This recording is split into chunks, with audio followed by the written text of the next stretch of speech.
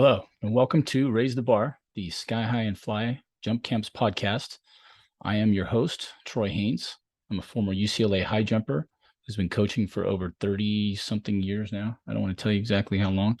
I graduated in '88 and I've been coaching ever since. This podcast is my brainchild to try to draw some attention to the athletes, incredible athletes and coaches and trainers that work hard in track and field. We have had many guests thus far. I say many. I think we're in the teens. But previous guests that you may have heard on my podcast are Doug Nordquist, who made the 1984 U.S. Olympic team in the high jump, jumped and came in fifth, right behind his cousin, Dwight Stones. Leo Williams, who made that same team as an alternate. He has been with us. Randall Cunningham, whose daughter Vashti is one of the great jumpers here in the U.S. amongst the women, who's made the last two Olympic teams in a row and just got through competing in the Bahamas against one of my jumpers, Barbara Bachaka from Canada. And then some guests you have not heard yet that are coming up are Maurice Jones-Drew, a famous running back and both at the UCLA level, college and pro. Great interview with him. And Willie Banks. Just had Willie last weekend, and that hasn't come out yet, but that's really looking forward to getting that one produced and out so you can hear. Willie's got a lot of great stories and a lot of energy still for track and field and improving the state of track and field here in the U.S. and around the world. So that is some of what's been going on around us. And my next guest is a gentleman that I met about 10 years ago at the Irvine Track and Field Invitational here in the Southland. His name is Rod Gatlin. He's currently coaching at El Toro High School, I believe, where he went to school. And also he has coached many other places around the Southland. Rod played football and ran track. He was a long and triple jumper. He was fast. He played all the way up into, I think he played some semi-pro ball. He's going to tell you, I got lost when I gave Rod the command to send me his resume.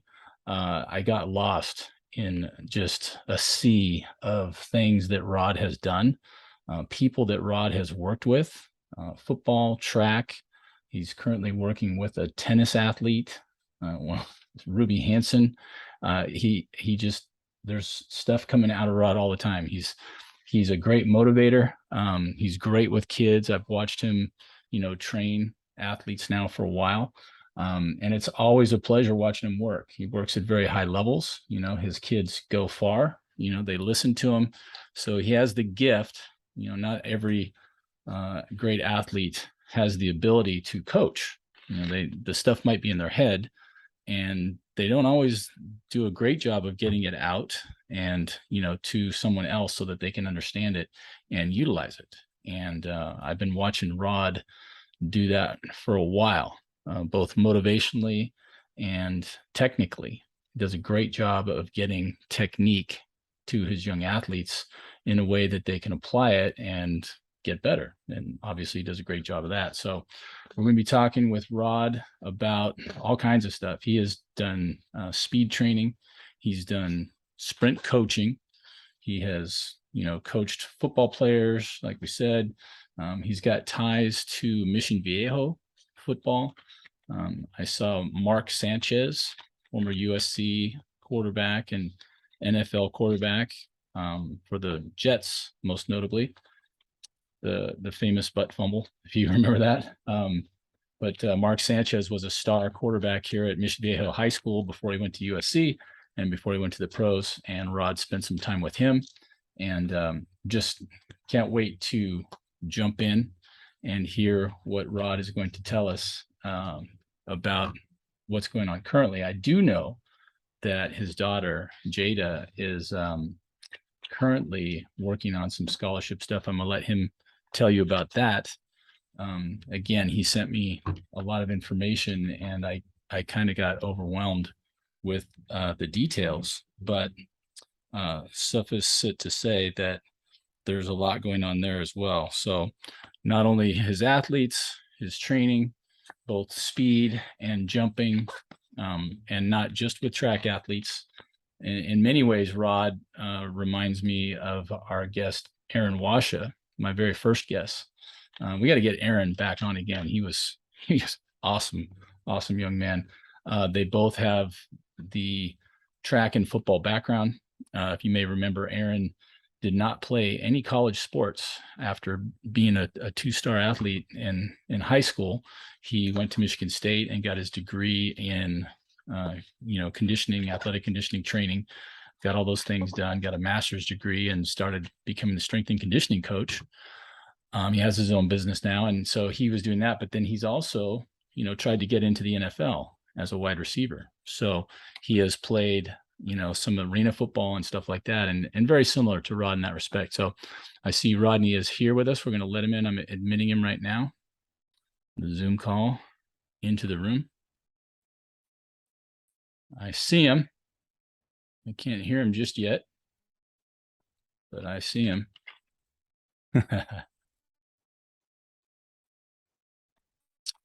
Still on mute or sound not turned on. We're getting there.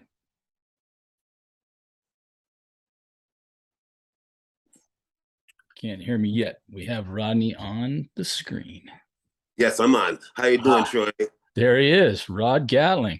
Yes, how you doing? Missed my send up. I just have been talking for a few minutes about you. So the first thing I told everybody, say welcome here, Rod Gatlin.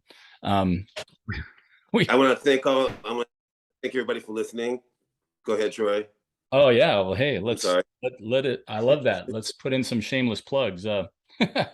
We need more followers. So Rod Gatlin, I met Rod. I was telling our listeners about 12 years ago at a meet in Irvine. I think I remember walking there and bumping into you. And I just told everybody what a wide and diverse background that you have. So start us out. We got a lot of things to cover. Where did you go to high school, and what sports did you play? And then, take us through your athletic career before we even start in on the coaching stuff. Okay, great. Absolutely. I went to El Toro High School. That's in South Orange County, and I actually coach there right now. And I was a three sport star: football, basketball, and track. And I was a quarterback. I was like a forward in basketball, and I was a sprinter and jumper. And I specialized in the triple jump and the long sprints, but I was a triple jumper in high school. Yeah. And so the day that you met me, it was the Irvine Invitational. And that night, my triple jump record got broken. And you witnessed it. And Anthony Reyes, he's from Elsinore High School. He was I think he might have just graduated at UC Riverside. Was the young man that broke my triple jump record that night. Wow. And it was 45.5. Yeah. That's crazy. Yeah. And that's how we met. Right.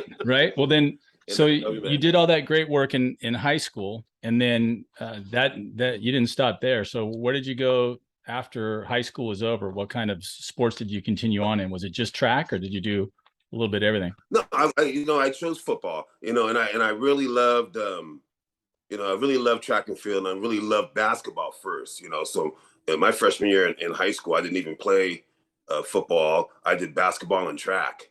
And then my sophomore year, they needed a quarterback, and I ended up being the quarterback my sophomore year. And I really liked playing quarterback, and football kind of consumed me, and I had to drop a sport, and I ended up dropping basketball because, again, track was so conducive to football, and it's so conducive to all sports. So I'm a speed trainer now, and I really believe in just getting in shape and having speed for all sports. So anyways, to make a long story short, I accepted a football scholarship to Cal State Fullerton. And I was recruited as a quarterback and also a DB and a free safety.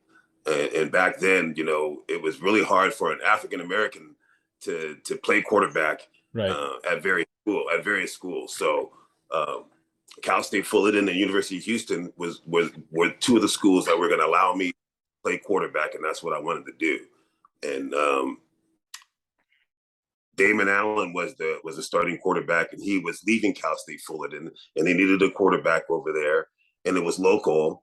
And I said, they were coming off a top 20 finish in the nation, and it was just the right place for me to go at the time. And I chose Cal State Fullerton. Yeah. Awesome. So how did that work out now? How was your career there at Cal State Fullerton in football? Great. I ended up changing positions to wide receiver.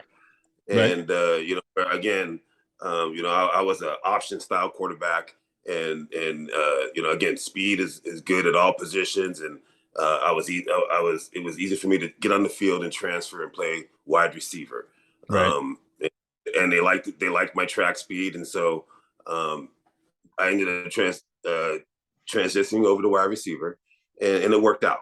Mm-hmm.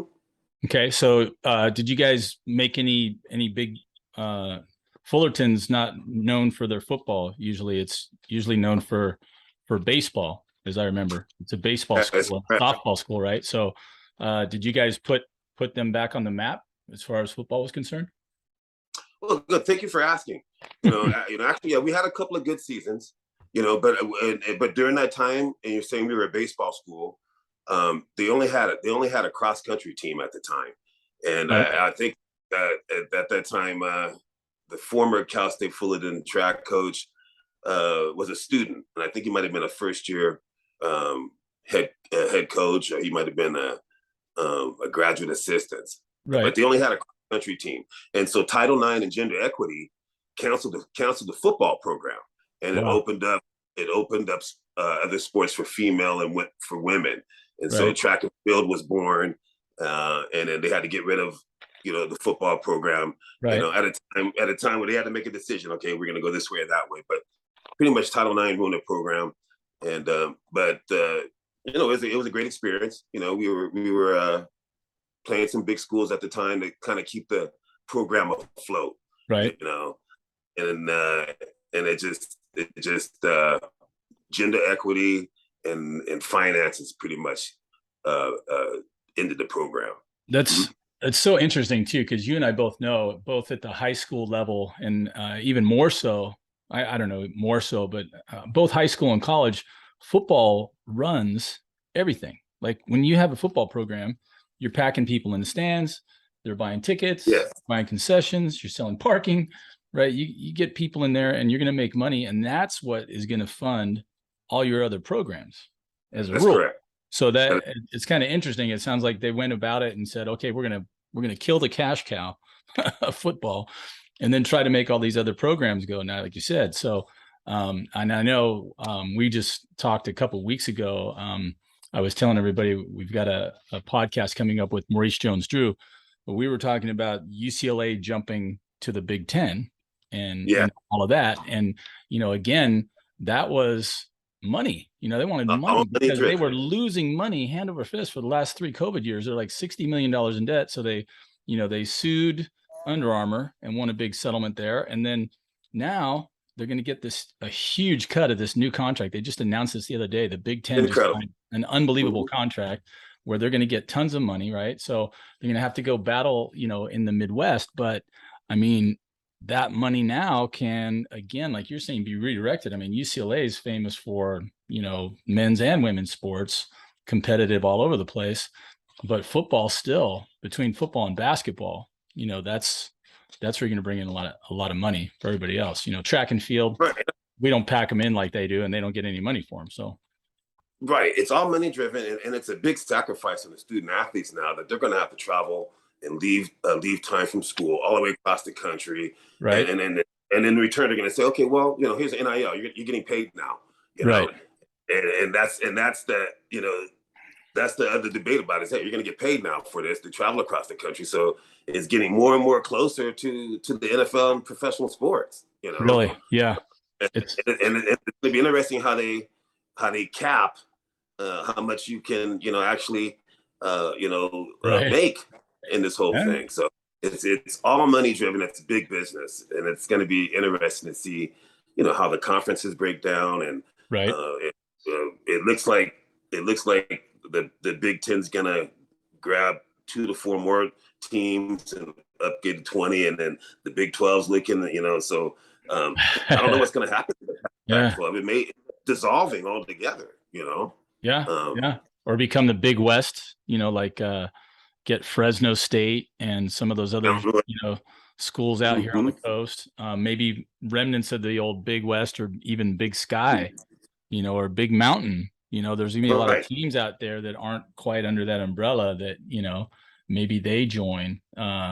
It's pretty crazy. Yeah, like you said, that especially it seems like the landscape of sports has changed between, this money is just coming in everywhere all of a sudden. Like when you and I were in college, and it's like, I remember, somebody going, "Hey, I'm going to the student union to get a pizza," and everybody would throw in a couple bucks, and someone would go get a pizza Right. and bring it back. And then, people start showing up. You're like, "Hey, you didn't put any money. Get off my pizza." People are just coming, woo, here's food, and it's like, we talked about this earlier, on an earlier podcast, but it's like, now you're going to have this chance, like you said, to make money. And look at, we're totally off here talking about football, but That's that's okay. But Archie Manning, his grandson, which is what Cooper Manning's kid, is the number one right. ranked quarterback in everywhere, and he's still just a senior in high school this year, I think.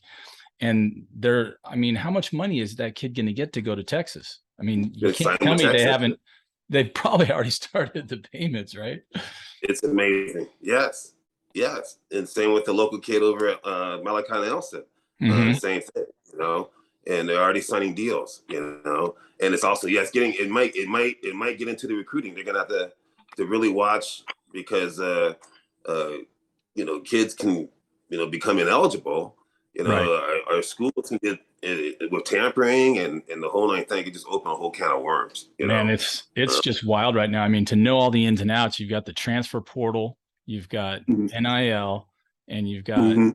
these super conferences lining up, in football. It's just football. There's still some of that's happening in basketball as well, but the basketball teams, you can have the mid-majors still being competitive, with the big boys, and it's a little bit different, but there's still a lot of major, players Mhm. on the basketball scene too. So, well, we wandered off a little bit there, but that was fun. But I wanted to Yes. talk. Now we got you through your high school and then your college, but I also noticed some things on there that looked like you were trying to have a pro career Yes, in I will. football, especially. So tell us about that.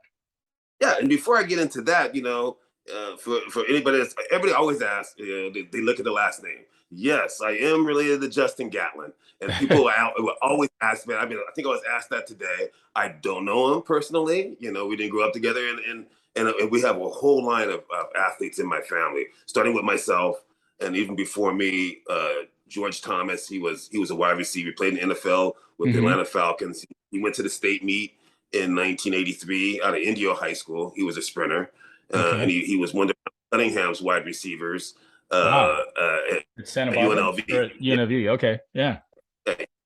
Yeah, so he was one of his wide receivers, and so every time I see Randall, because we played in the same conference together, Right. we always talk about it. Yeah, he was throwing to my cousin, so who was, we called him Mr. Heat. So he was a 4.2, 40-yard dash, and Wow. and he went to 100.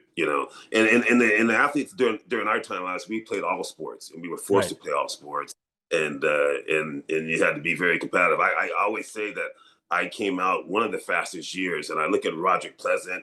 I see that Jackie Joyner Kersey's record got broken, and Wow. there's just some amazing athletes coming during this time right now. And Yeah. the advanced coaching, the advanced equipment, they're just breeding a whole greater athlete. You know what I mean? And we'll Right. get back to me in a minute, but yeah, I came out in 1980, 85, and you're talking about Henry Thomas, you're talking about Chip Rish, Uh-huh. and their records still stand. You're talking about Danny Everett, who you Yeah, probably went to school with, I and and, did. and their I went to records. school with Danny and Henry. I Yeah. yeah, so and I was very, very fast myself, but I said, you know what, let me go do the jumps. I'm just not that fast. Right. So I had to take into the triple jump, and and that was pretty much my track career. So Yeah. So, after Cal State Fullerton, I had tryouts. I went around a couple of different leagues. The Professional Spring Football League was one of them, the Utah Pioneers, and I got drafted into that league, and it folded. Ugh. It folded a week before the beginning of the season, and it was the strangest thing. And I didn't, we were stuck wherever you were stuck wherever you were having training camp. We were having training camp in Arizona, and so. So after that, I got together with my agents and I called around, and I was in Orange County visiting my parents, and I got a call from the Los Angeles Raiders, and it's George Karras. He was on the phone, and he goes, "Hey, we're having mini camp. Come on down. This and that, this and that." So I had to go all the way back to the Valley and get my stuff, and I went up to the LAX Sheridan, and I went to camp. But before they made that call, we had a tryout. So. And the Raiders were all about world-class speed. If you weren't world-class speed, they didn't want you. And that was pretty much, you had to have a time on the clock at each and every position. So they brought about 24 of us in to my tryout, and they filmed it, they timed it, and 17 of us got cut that day. This one a 40-yard dash, and I ran a 4.38 and kept me. So I was one of 7 people they cut just off the 40-yard dash. Yeah. And I went to camp with guys like Sam Grady, who was an Olympic guy, with Billy Gall. I went to camp with those guys. I was one of the slow guys. James Lofton, on the team, and that's before Ishmael and James Jett got there. Okay, right. So again, even in college at Cal State Fullerton. Wade Lockett, who's the head coach at Norco High School, is a buddy of mine. He went to state in the hurdles. And if I hope you have him on your podcast one day. He might be listening right now. Awesome. But he's the head coach at Norco, and he's had Taylor Shorter, he's had Shea Anderson, and it's just to be a wide receiver, you're gonna have to have, unless you're a possession guy, you're gonna have to have some kind of track background, right? Play some other sports. So. Even after that, I trained with guys like Johnny Estrada, who's the ex-Morningside coach, very well known, and Marv Marinovich were some of the guys that kind of trained me, right? And now I'm a trainer, so I'm doing kind of the stuff that they taught me, and then I'm always learning and trying to become a better coach, even in my later years. Right. Yeah. Well, that's one thing I was telling everybody in the warm up before you got into the I'm calling it the green room. Before you get into the green room, every time that I've seen you and bumped into you, there's always the latest prodigy who's doing whatever they're doing. You're taking kids to very high levels. They're finishing high at CIF, they're finishing high at state, they're getting rides to different places. So, that quest, I think, and that passion is awesome to see. I know it drives both of us. I don't like anything better than seeing kids up on the podium, at the big shows. You get a kid on the podium at CIF or the Masters meet or at the state finals themselves. You're just like, hey, that's what that's all about. When the kids go on and have success at the next level, that's even greater, so, yes, it is. And I've seen that out of you for years now. The question that I had was, next we're talking about, becoming a trainer. And there was, again, I told everybody that you're the first person, Rod, that sent me so much stuff when I asked for a resume that I got overwhelmed. I was like, wow, there's all this stuff. So we're gonna ask you to do the summarizing. But when you started this down the road to coaching, was it like right away once your football career was over, or did it? Because it looks like there's both football in there, there's track. I told everybody that you're doing your speed training with softball clubs. You've got your speed training a tennis star, Ruby Hansen. There's a lot of facets to what Rod's doing. So fill us in. Yes, thank you. Well, yeah, like I said, after I left the Raiders, I finished that season playing arena football for Joe Cap. So with the Raiders, the legendary Joe Cap. That's awesome. Yes, old Minnesota Vikings coach. Yes, awesome. Yeah, Minnesota Vikings quarterback. Yeah. And then with the Raiders, Art Shell, Bolitnikoff. But I left the Raider camp, and so that's like halfway through the arena football season. And I finished the season off with the Sacramento Attack up in Sacramento, and Joe Cap was the coach. And it was good. And at the end of that season, they became Miami Hooters, and I just didn't want to play across the country. And I said, you know what, I'm done with football. And I immediately got into coaching. Right, I returned to the San Fernando Valley, and I immediately got into coaching. I saw a job listing in the Daily News for opening at Taft High School, which is the LA City section. So my first job was in the LA City section, and it's not big budget at all. Right. And I believe they now this year, you're talking city section, they just now got a turf field and put in, and putting an all-weather track over there. So, but we had at the time we had 4 buses that were coming from the LA area, and we were getting really, really good talent. So, and I coached under Mel Hine, who just recently passed away, and who taught me. So I worked under a lot of good coaches, as you can see during my time, and I coached at Servite twice for Coach Rich Gibbs, and he just retired. So I think most people know me from football, and they see me at a lot of the football camps and football training. But during that time and on the side, I wasn't coaching at a high school, or if I was coaching at high school football, I was always coaching track. And I was always doing sprints and doing jumps, so that's what people don't know. And so, and I've done the jumps at just about every stop I've had. I've been to a number of schools, and I don't even think I wrote down that I was at St. Paul for one season as well. Really? Awesome. I just did a year at St. Paul last year. Yeah. Tough, yeah. Get the coach's name over there. Good friend of mine. What's his name? I coached his son. Who's Adam over there now? Adam Padilla. Still there? Adam Padilla.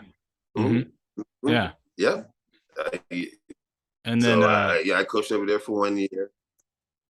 Yeah. Well, that's amazing. Now the thing that I really wanted to get to was your ties to Mission Viejo football, because I mentioned, and again, you sent me some names, and I saw Mark Sanchez in there, and you mentioned another SC quarterback's dad, right? The head coach there, Marv Marinovich. Was it Marinovich? So yes, when I was in camp with the Raider, Todd was there.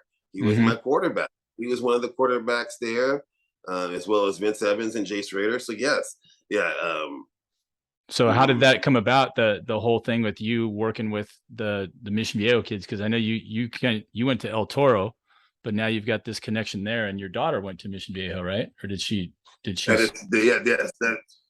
That's very funny that you say that. Yes. And I started off coaching at El Toro in Brea.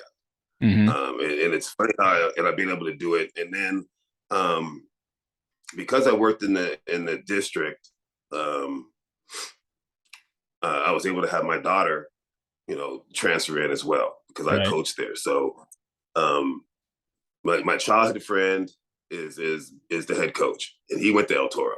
So he grew up together, and he's actually my older brother's age. And it's someone I really trust. And there was a lot of different schools, actually. Brea was one of them, Los Alamitos, Carson. There was a lot of different schools Santa Margarita that we were considering at the time. Right. And it started with Mission. We went through this whole route. We looked in, and it's kind of the same thing that we're going through right now with our college recruiting.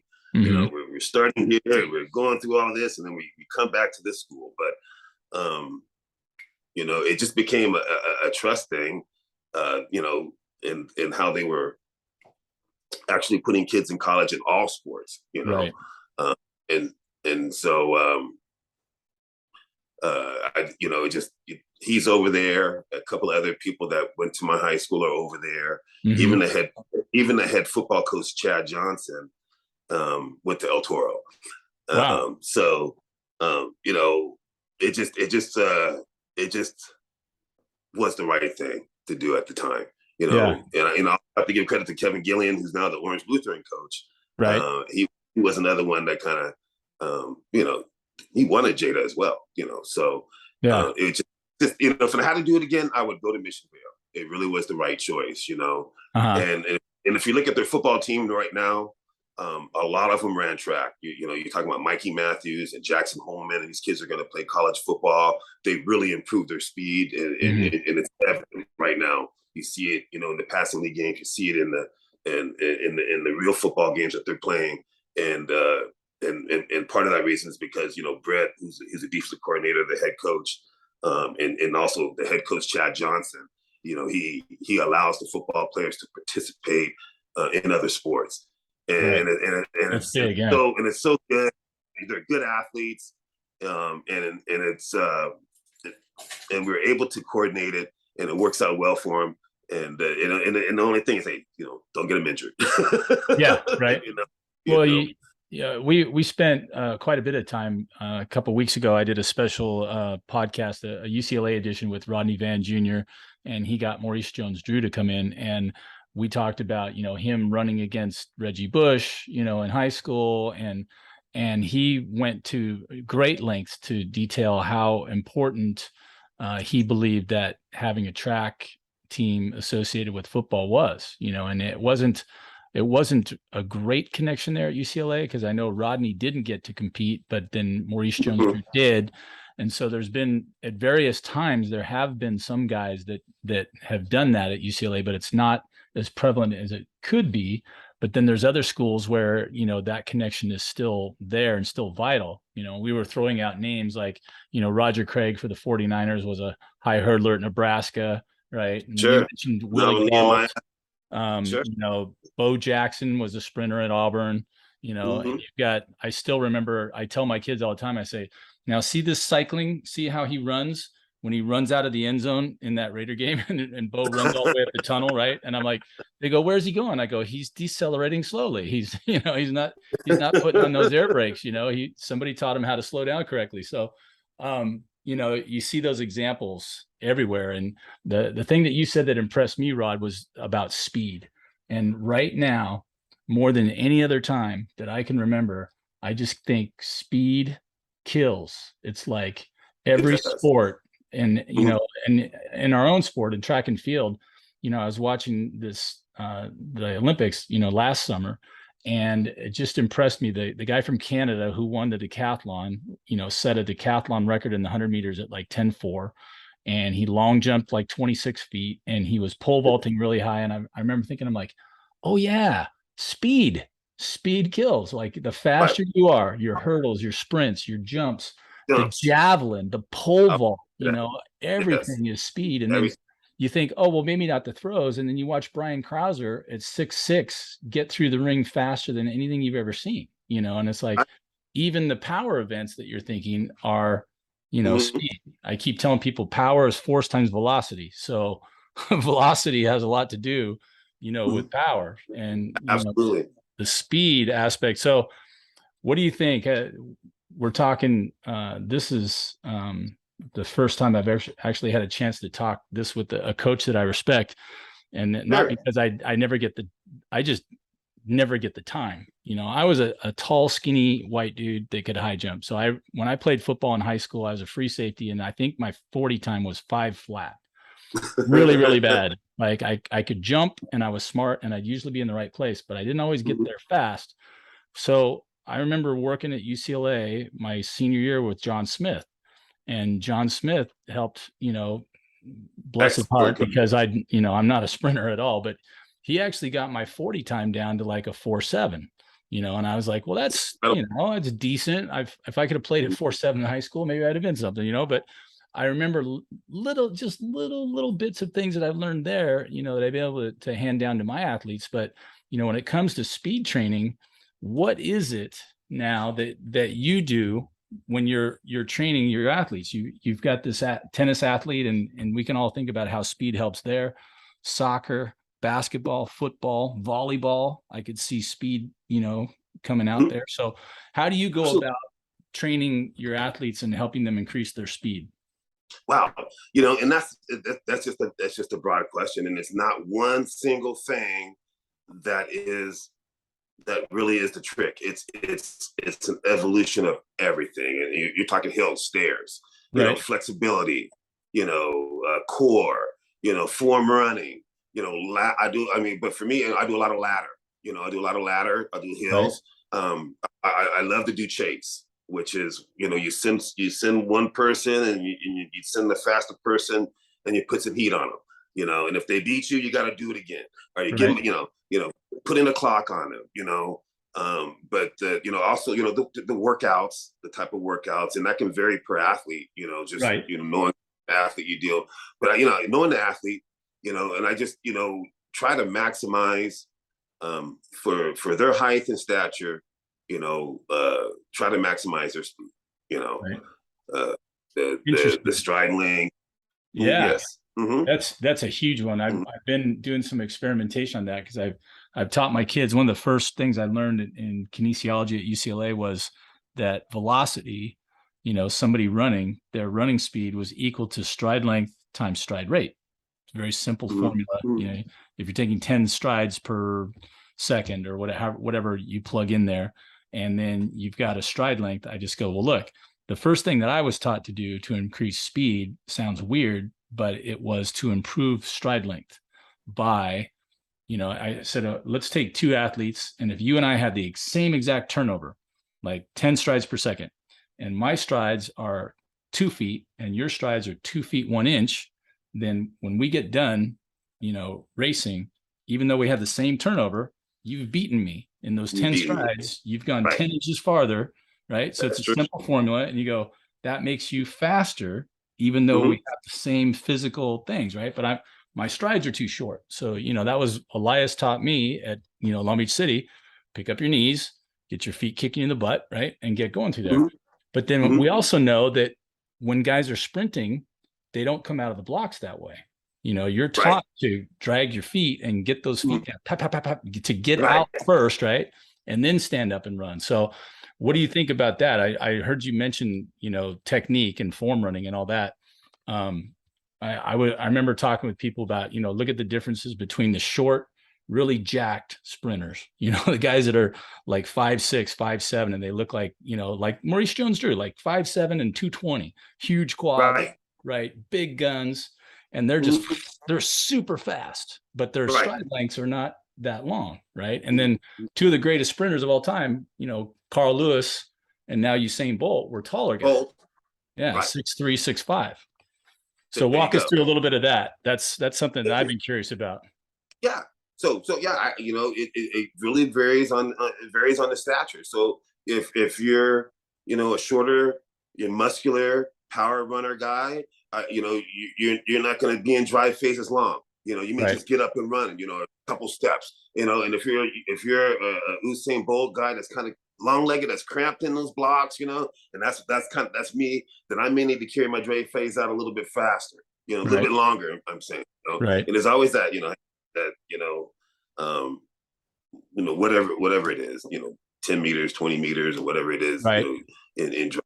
But I think it varies, based on your stature, your height, and your legs. Yeah. I got an interesting question. I don't know if you've even thought of this before, but I also know that there's a place, in that spectrum, let's say stride length, right? Where there's, let's say someone, you see them and you're like, wow, this guy really needs to improve his stride length. I can see quick turnover, but if I can lengthen his stride just a little bit, he's going to be that much faster. And then you've got someone on that end. And then, so I'm looking at someone who's got too short of a stride length and we want to start extending their stride just a little. Where does it go too far? How can you tell that someone is now overstriding where they can't, get, you know what I'm saying? I'm wondering. Yes. You know what? And I was just going to say that, someone that there's, maybe they're 800 runners, or maybe they're just tall and long-legged. I've had to nowadays sometimes even decrease their stride, to get them to turn over, Right. So there is that sometimes too, where you're overstriding. Or you're going too, and it's, and you're too much in the air. You're too long in the air, and you're not getting any. So there's new philosophies now. Everybody says fast arms, and now they're saying quick hands. Also, push the feet to the ground, push the foot down, and power to the ground, and that kind of stuff. So, however you convey it, they can absorb it, and understand it, all the better. I was, when I was at UCLA, of course, there was a heyday time for women's athletes. Jackie Joyner-Kersee was there with her husband, Bobby, on the team. Then Jeanette Bolden was there when I was there. Incredible athletes. Just amazing. Valerie Briscoe Hooks was training there. Flojo trained there. Her brother was training there in the triple, and Bobby's thing was the shorter arms. Right. And is that what you mean by fast hands? Because I remember they didn't come up like, they weren't getting way up here. Valerie in particular, I remember kept her hands really low. Right. So is that what you mean by fast hands, or is that just low hands, or what are we talking about? Good question. I guess it's just a thing where if you're moving your hands faster, then, and then your arms are going to move faster too. Right. So shorter levers, right? So a shorter lever is going to move faster than if you're like, all the way through. Like you watch those classic, I always tell my kids, I go, watch the classic Russian, power triple jump, right? Like the long, big arms and swing, right? Where you're looking and going, it doesn't look like they're moving very fast, but then you start realizing that they're probably erring on the side of the really long stride length, right? And not this as quick a turnover. But you're looking at that, and then you go, well, wait, where do I get acceleration and quicker? So I'm like, I keep trying to teach my kids about levers. I said levers, the longer ones are more powerful, but they're slower, right? Right. And the shorter levers are quicker, and they're easier, right? Because of that. Right. That's right. I used that word today, especially with the jumpers. I said, hey, use your arm like levers, like absolutely. And that's funny that you say that. Amazing. Yeah. Well, we've got speed training, softball clubs, you're all over the road. Now, what's with your daughter going off to college? You said, what did she pick? Where is she going to go? She hasn't picked any colleges yet. She's actually going through that whole entire process. And it's really kind of strange because we started with a set of schools that were showing interest, and then she had the season, and then another set of schools showed interest, and then there was a big hiring and firing thing going on, and it happened at Oregon, it happened at Tennessee, and there was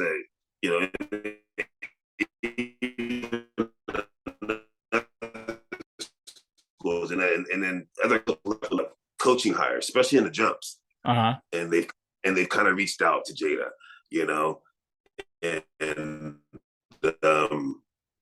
so there's schools in just about every conference that has reached out to her at this point. And it's going to be interesting. She's going to take her visits, and I think that's going to be really the telling thing. And then, as far as fit, coach and academics and everything else. Right. But she takes her SAT. She's a senior, so you got so many things going on. Right. And she takes SAT this week, and then next week there's also a home visit by a school. And then, what else we got going on? And then she starts taking, her visits in November.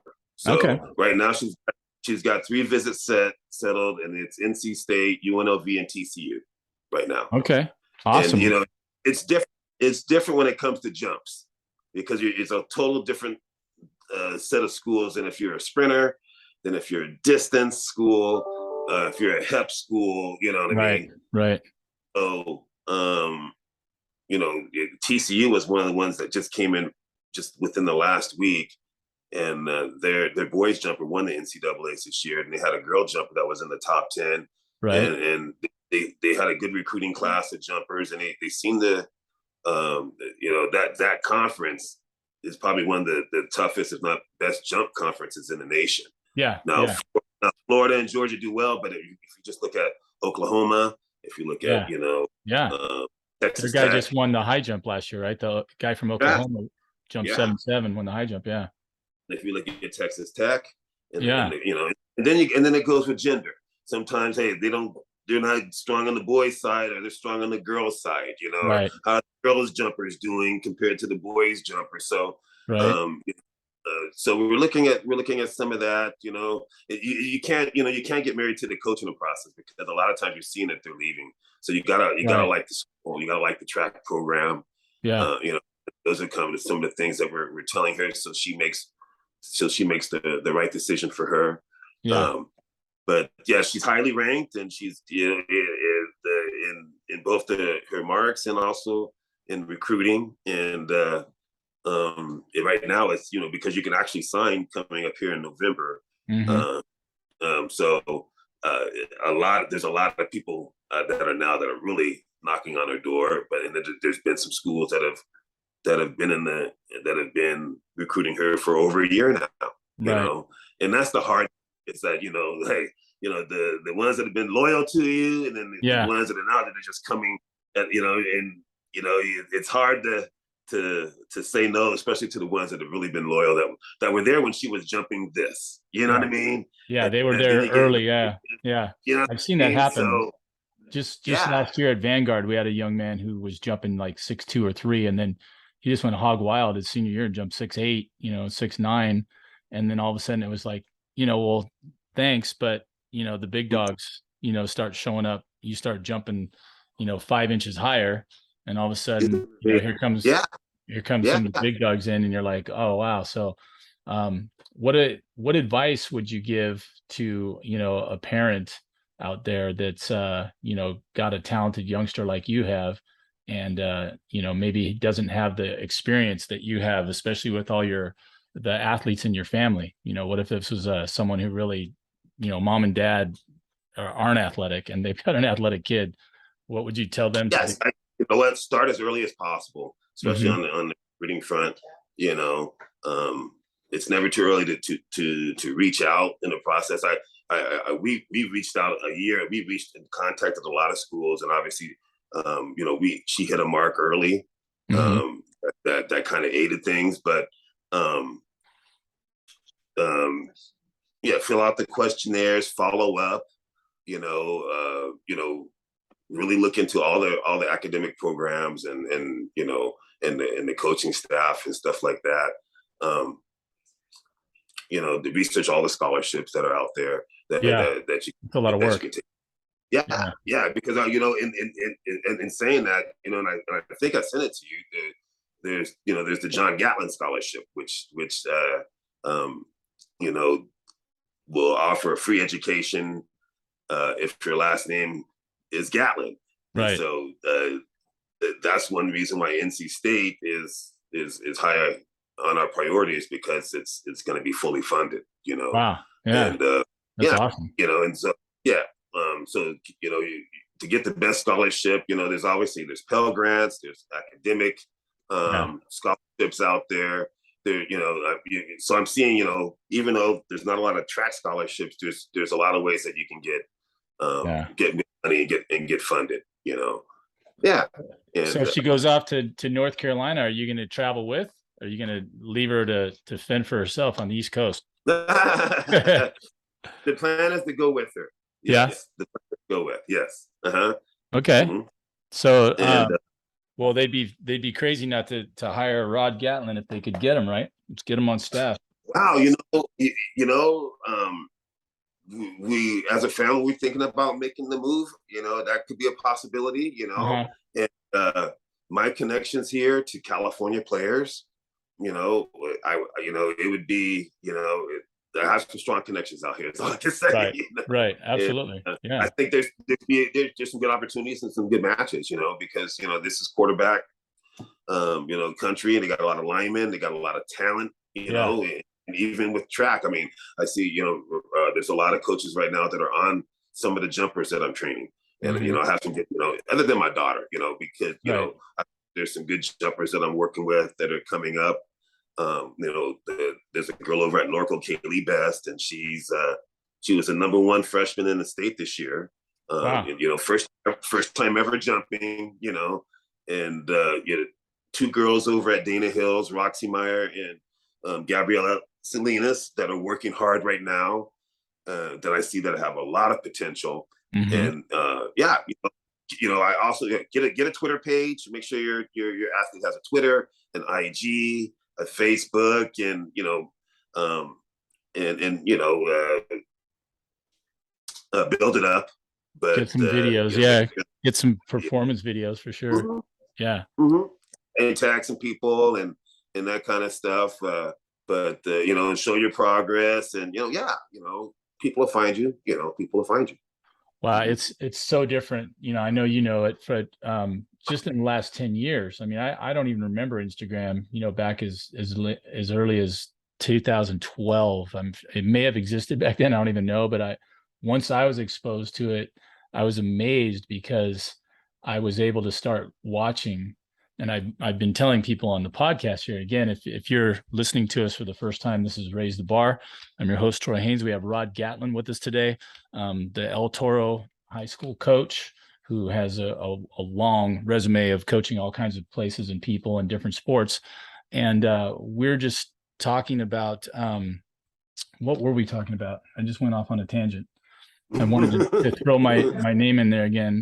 About basically how, you know, yeah. Recruiting and your athlete, and you know how to, you know, publicize them into earning scholarships, and Instagram. What parents, what can do, and stuff like that. But but it's amazing to me how much stuff is out. Like, I have a box that I got from my uncle and my family, and you know, back when we were jumping, I had VCR, you know, so we had able to look at some old, you know, jump video. I can't even find a VCR. I can't. If I could look on the tapes, I might be able to find a VCR somewhere to play it and go, oh yeah, that's what I looked like 4 years ago. But who cares? Like, you can't do anything with it. So, you know, Instagram, I've been watching these people, you know, train from all over the world, and I'm starting to get that, you know, I'm kind of looking behind the wizard's curtain. You know, I feel like in the Wizard of Oz when they come up and, you know, don't mind that man, you know, he's not really, you know, and you're seeing the wizard do what he does. But I'm like, I want to see behind the curtain. I want to see why these kids, you know, there's a 15-year-old Polish girl that I saw last year, Maya Slodinska or something. She jumped 5'9", right? Yes. She's 15 years old. She's jumping 5'9". I'm just like, wow, and you watch them, they're training, and it's like, oh, okay. But they, you know, everybody's kind of gatekeeping. They don't really show a lot, but every once in a while you'll see something. You're like, wow, that's pretty cool. That's a great drill, you know, that kind of thing. Absolutely. But there's a ton more stuff, like the proliferation of people that are working, you know, what you're talking about, the speed stuff, you know, who's the knees over toes guy, one of my favorite guys. I refer him to everybody, you know, because I'm like, I want my athletes to stay healthy all the way through the season. And then there's a guy that there's all kinds of guys doing the speed training, and also just rehab and what I call prehab, you know, the people that are trying to work on, you know, flexibility and strength so that you don't get hurt, you know, and stuff. But man, just a real wealth of almost too much. Like, I've got so many people that I follow on my feed, but I'm following coaches like yourself. I follow athletes. I follow trainers, you know, and there's all kinds of stuff that comes across, you know, during the day where I'm just like, you know, oh yeah, so-and-so jumped, you know, 4 inches higher. As one kid, Marcus Gelpi, you know, great high jumper out here. And he went up to Santa Rosa, and he's, you know, and he's jumping in Puerto Rico, and he's, you know, all of a sudden he's jumping 7'1", and, you know, great guest, by the way. But, you know, every once in a while I just see his stuff, you know, it comes through on my feed, and I just purely by luck. And then, you know, there's another knees over toes guy thing, or there's, you know, the results of the state meet, or, you know, and it's just constant. And there's always something. It just seems like there's always something that's so interesting, you know, and so, you know, the speed stuff that you're working on is just a huge, what do I want to call it? Proliferation, but there's so many people doing it. It's like all this speed agility training and all that. It's crazy. Yes, and the followers, and that's what's aiding the NIL deals. That they want to sign people that got 20,000 followers or something like that. Yeah, and it's the whole Instagram thing is just, it's becoming big business. I mean, people are Yep. Starting companies and, you know, Yep. branching out. And there's just so many different things that you can find on Instagram. Yeah. Oh, it's amazing. Well, it's got to keep you hopping. So Jada is going to be a senior this year at Yes, El she is. Toro, right? And then She's at Mission Viejo. she's at Mission Viejo. That's right. Sorry, I got that backwards. That was your alma mater, but she's still at Mission Viejo. And then so she's going to go through now. What is the goal this year? She's going to jump. You want to get her to the state finals. Is she doing both long and triple? Yes, she is. Okay, yes, she she's is. doing long and triple. Is she any sprinting? Is she on relay teams and all that too? She's on the relay teams and stuff like that. You know, she may venture with the low hurdles. Mm-hmm. You know, but yeah, she's pretty much doing the relays, long and the triple. Okay. Yeah. So we definitely want to improve her long, and the goal is to go 42 feet in the triple.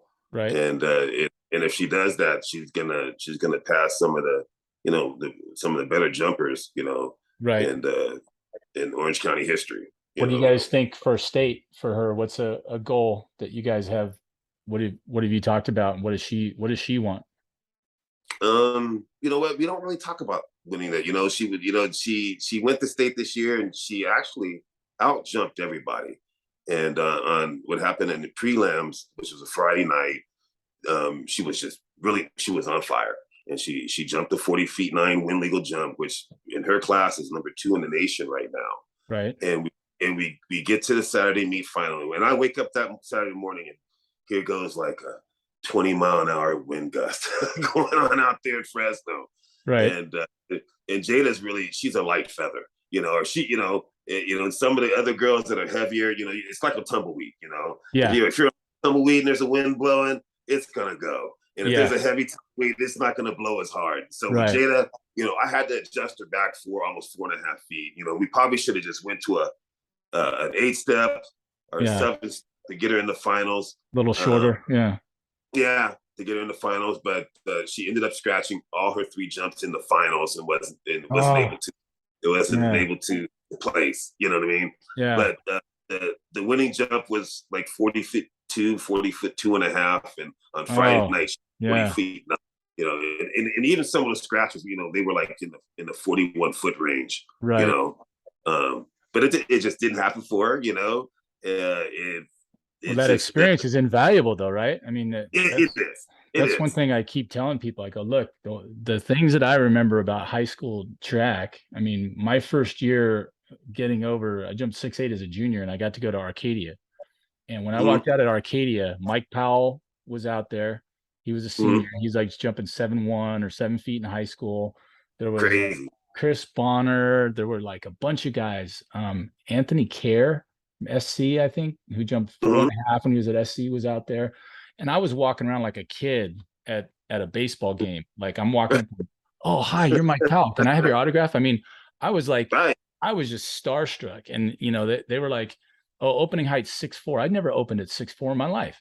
So I opened at 6'4" and made it, and was just as happy as a clam to jump 6'4" and walk around. Mike Powell comes up to me and he goes, is that your mark? And I'm like, oh, this? I'm like, well, yeah, but, and he's like, okay. And he just takes off from there and runs up and jumps over the bar. And I don't even remember that. And then he comes up, he's like, thanks, man. And he goes running off to the triple, you know? And I'm like, oh, Mike Powell, cool. He didn't have an approach. He just ran up and jumped over the bar. So, you know, I'm looking at that. And that was my junior year. My senior year, when I came back, I expected to win it. I mean, 1 year of difference. I went from deer in the headlights, just happy to be here guy, to I should win this thing. You know what I mean? So your brain, it needs to be exposed to that pressure, you know, and go through that. You know, the fact that Jada now has been through, you know, being a top qualifier on a Friday night and all ready to roll, and then now you get hit with this wind and these problems, that's just going to make her stronger in the long run, right? Because that I think absolutely. And you know, and then, you know, the very next week, Tara Davis scratches out in a meet. You know what I mean? Yeah. And I said it can happen to anybody. You know, and it's gonna happen again to you, Jada. Sorry to say, that's just This is how track and field is. It's not going to be the first time and the last time. Yeah. You know, so get over it, and learn from it. Be hungry from it. Yeah, and mature from it. And it's just I think it's really good for her. It really is. Like you said, the experience. You can't take the experience of being there and being in the state meet and all that kind of stuff. And and at the end of the day, she's got a lot more meat. She's gonna jump at the next level. So exactly, you're gonna have conference finals, we got right? a senior year coming up. Yeah, league finals. Yeah. You get to the college level, you're gonna have your conference finals, and you go to NC2As, and you got Olympic trials kind of thing. I mean, the meets just keep getting bigger, and the stakes keep getting bigger. And then at the same time, a big meet's a big meet, and you either perform under pressure, or you don't, right? And if you don't, for whatever reason, you can either learn from it or get crushed by it. And I'm glad she's got you to shepherd her through that, because you get, hey, you know what? Next time we hit heavy winds, we'll either go with a shorter approach, or make sure that you're fair, by a foot, foot behind the board, right? Absolutely. Yeah. In fact, if she's jumping as well as we think she is this year, we'll start off a short approach. That first jump, you get a safe jump in there, just to get in the front, because she could go 38, 39. Right. Pretty easily, from a short approach. So I'm gonna throw out a name. I had my roommate my freshman year at UCLA was Dwayne Washington. He was a point guard at Millikan. We both went to Millikan, so that's why we ended up rooming together. And he jumped 48.3 at CIF prelims back in 1982. Right, he just busted out 48.3. So he's all good. We show up to the CIF finals, the next week, and he went scratch. I'll never forget. He was just like, oh, it's like he came in, he was number one. I think he was way up there with the 48.3. And then, he scratched 3 times. Now he went on to be a great triple jumper at UCLA and jumped, 52, whatever. I'm pretty sure he made it to NC2A finals his senior year. And then he also played basketball over in either Italy or Spain. I got to get Dwayne on here. Man, there was another guy named Hooks. Do you remember a guy named Hooks? Yes, Marcus Hooks. He went to Lakewood. Yes, right. Incredible. Marcus or Brian? Yeah, are they brothers? Is there? Yeah, he was my year. Yeah, I know those guys, and then Aaron Craver over there at Woodbridge. He's another Lakewood kid. So he was actually a year behind me. He was telling me one time. He goes, "Do you know Cedric Pouncey?" And he started naming all these guys that were either seniors my senior year, or maybe were a year older, a year younger. I can't remember, but I'm just like, oh yeah, I know this guy. And he goes, yeah, I knew all those guys in Long Beach, crazy. And then he ends up playing pro football, and he's a great coach there at Woodbridge. He does a great over there. Yeah, great, awesome program. They got a lot of stuff going on there, but wow, it's a small world out here. Southern California, and there's a lot of talent, man, in the coaching ranks. When you have former football players that almost made it in the NFL as your speed guy, and incredible things going on. So what do you see happening in the future here? I know we've got Jada coming up with her senior year, and then you're saying you may move back east with her if she goes back east. What about training and all that? What are you going to do with all the people that if you leave them behind here in in California? That is a really good question, and to be honest with you, I don't even advertise, which is really good for being in our area. It's kind of word of mouth. I've been doing it so long that you find me on Instagram or Twitter, or and that kind of stuff. So yeah, I would be leaving a pretty comfortable, easygoing lifestyle. Right. And the beautiful thing about it is I used to coach a lot of football and a lot of training, and it would just burn me out. Now I'm able to coach softball and girls, and in a different gender. And I like coaching girls. They seem to listen. They work harder. Right. In different sports, and so just like yesterday, I had a quarterback in the morning time. I had Ruby after that, who's a tennis player. And then in the evening time, I had football practice, and then I had a jumper meet me right after practice. So it was a long day, but Yeah. it was cool because it was 3 different sports. Yeah. And I'm not just saying the same thing over time. It's not just quarterback all the time, Right. or football all the time. Right. And so that kind of keeps me going, and that's what I kind of like. And I've kind of grown in. And it's funny, I'm really kind of the same coach, but my daughter Jada, and just kind of what she's done has really kind of expanded my speed in my jump stream. Her success, and the other girls see it, and they want to be like her. They want to train with her, right? Or get trained, by her father. So I'm not a genius. I think I'm overrated. I think I work with some really good kids that are smart and they work hard. It's a village where you have to have cooperation from the parent who's paying, and it's an understanding, with the kid, the athlete, and myself, the coach. So there's a lot that goes into it. And you have a long list of names and stuff, and it's different. Okay, I'm training a person, or I've worked with that person. So someone like Mark Sanchez, I've worked with one time. Does that mean I'm his trainer or anything like that? Right. No, but I've worked. To Attack. I've worked with him at he came through my, when I worked my station when I worked at a football camp. Did I train him? No. I worked with him, yes. JT Daniels, I've worked with him one time, but there are some kids, and I gave you some of the names and stuff like that I've worked with exclusively, so and rather I worked with you once, or if I worked with you, a bunch of time, you're going to always be my family, or I'm always going to have that attachment to you, and and that kind of stuff. And, and a lot of my athletes, hey, they end up doing this, or, maybe they don't end up being a jumper or a football player, and they go on, being a doctor and stuff like that. It's always just beautiful to see, them grow as a person, and some of my first athletes at Taft High School, I mean, geez, they're 45 plus now. They're they're like 40 years old. Right. Yeah, that makes you feel old when your kids start showing up. My former athletes show up and they're married and they have kids. Yeah.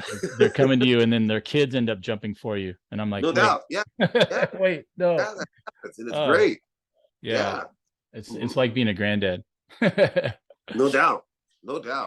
Yeah. Well, hey, Rod, we're spending time together here on a Sunday, but I know it's a family day, and I don't want to keep you any longer. But this has been awesome. We're gonna definitely thanks for having me. do it again. There's whoever's on here. I'm not really looking, but appreciate their time as well. Absolutely, and we appreciate you making the time and spending your valuable time with us and giving your insights and your experience. And good luck this season. Thanks, sir. This is my second year at Vanguard, so I've been struggling to keep up with all the high schools. So it happens so fast, but continued luck training Jada, and her goals and the long and the triple and the sprints and all that. And I'm sure we'll be bumping into each other at the right times. Absolutely. All right. I really appreciate it, Troy. Thank you so much for having me on. All right. Thank you, Rod. I love this podcast, and thanks again. Much love. All right. Thank you, Rod.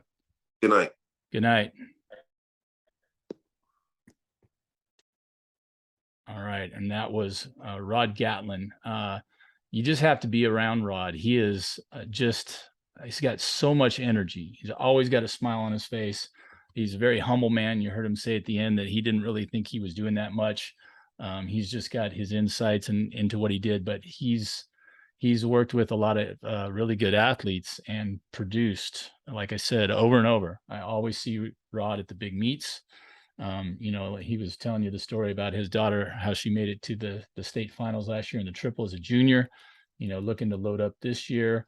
He sent a lot of these athletes off to college, and is happy to see them succeed, and happy if they go on and get a degree and become professional in something other than sports, which is what we know happens to a lot of them. So again, thank you, Rod, for your time, and I did not know about the Gatlin clan. I guess I should. That name, and he's related to other great athletes. So join us here again soon. Future guests that I'm trying to get my wish list. If you're listening out there, I would love to get Mike Powell from UCLA, a former teammate of mine and world record holder, current world record holder in the long jump, who was also a 7'1" high jumper in high school. I'm sure he's jumped higher than that. And long jump, Mike could do just about anything. Dunk from beyond the free throw line. We'd like to get him on here if we can. Look for our Maurice Jones-Drew podcast coming up with my co-host Rodney Van Jr. His dad went to Long Beach Millikan, and Rodney Jr. went to Poly. So when we bumped into each other, he told me, "Yeah, my dad's Rodney Van." I said, "I went to school with a Rodney Van." So anyway, you guys have heard that story already. Right now, we're just signing off. Thanks for listening. This is Sky High and Fly Jump Camps podcast, Raise the Bar. Our guest was Rod Gatlin, who coaches long, triple, and sprints. Played some football in college, tried to make it into the pros, and continues to do a great job of coaching here at mostly the youth level, but there are higher up athletes that love to work with them also. And we will see you next time. Until then, stay healthy and continue to raise the bar.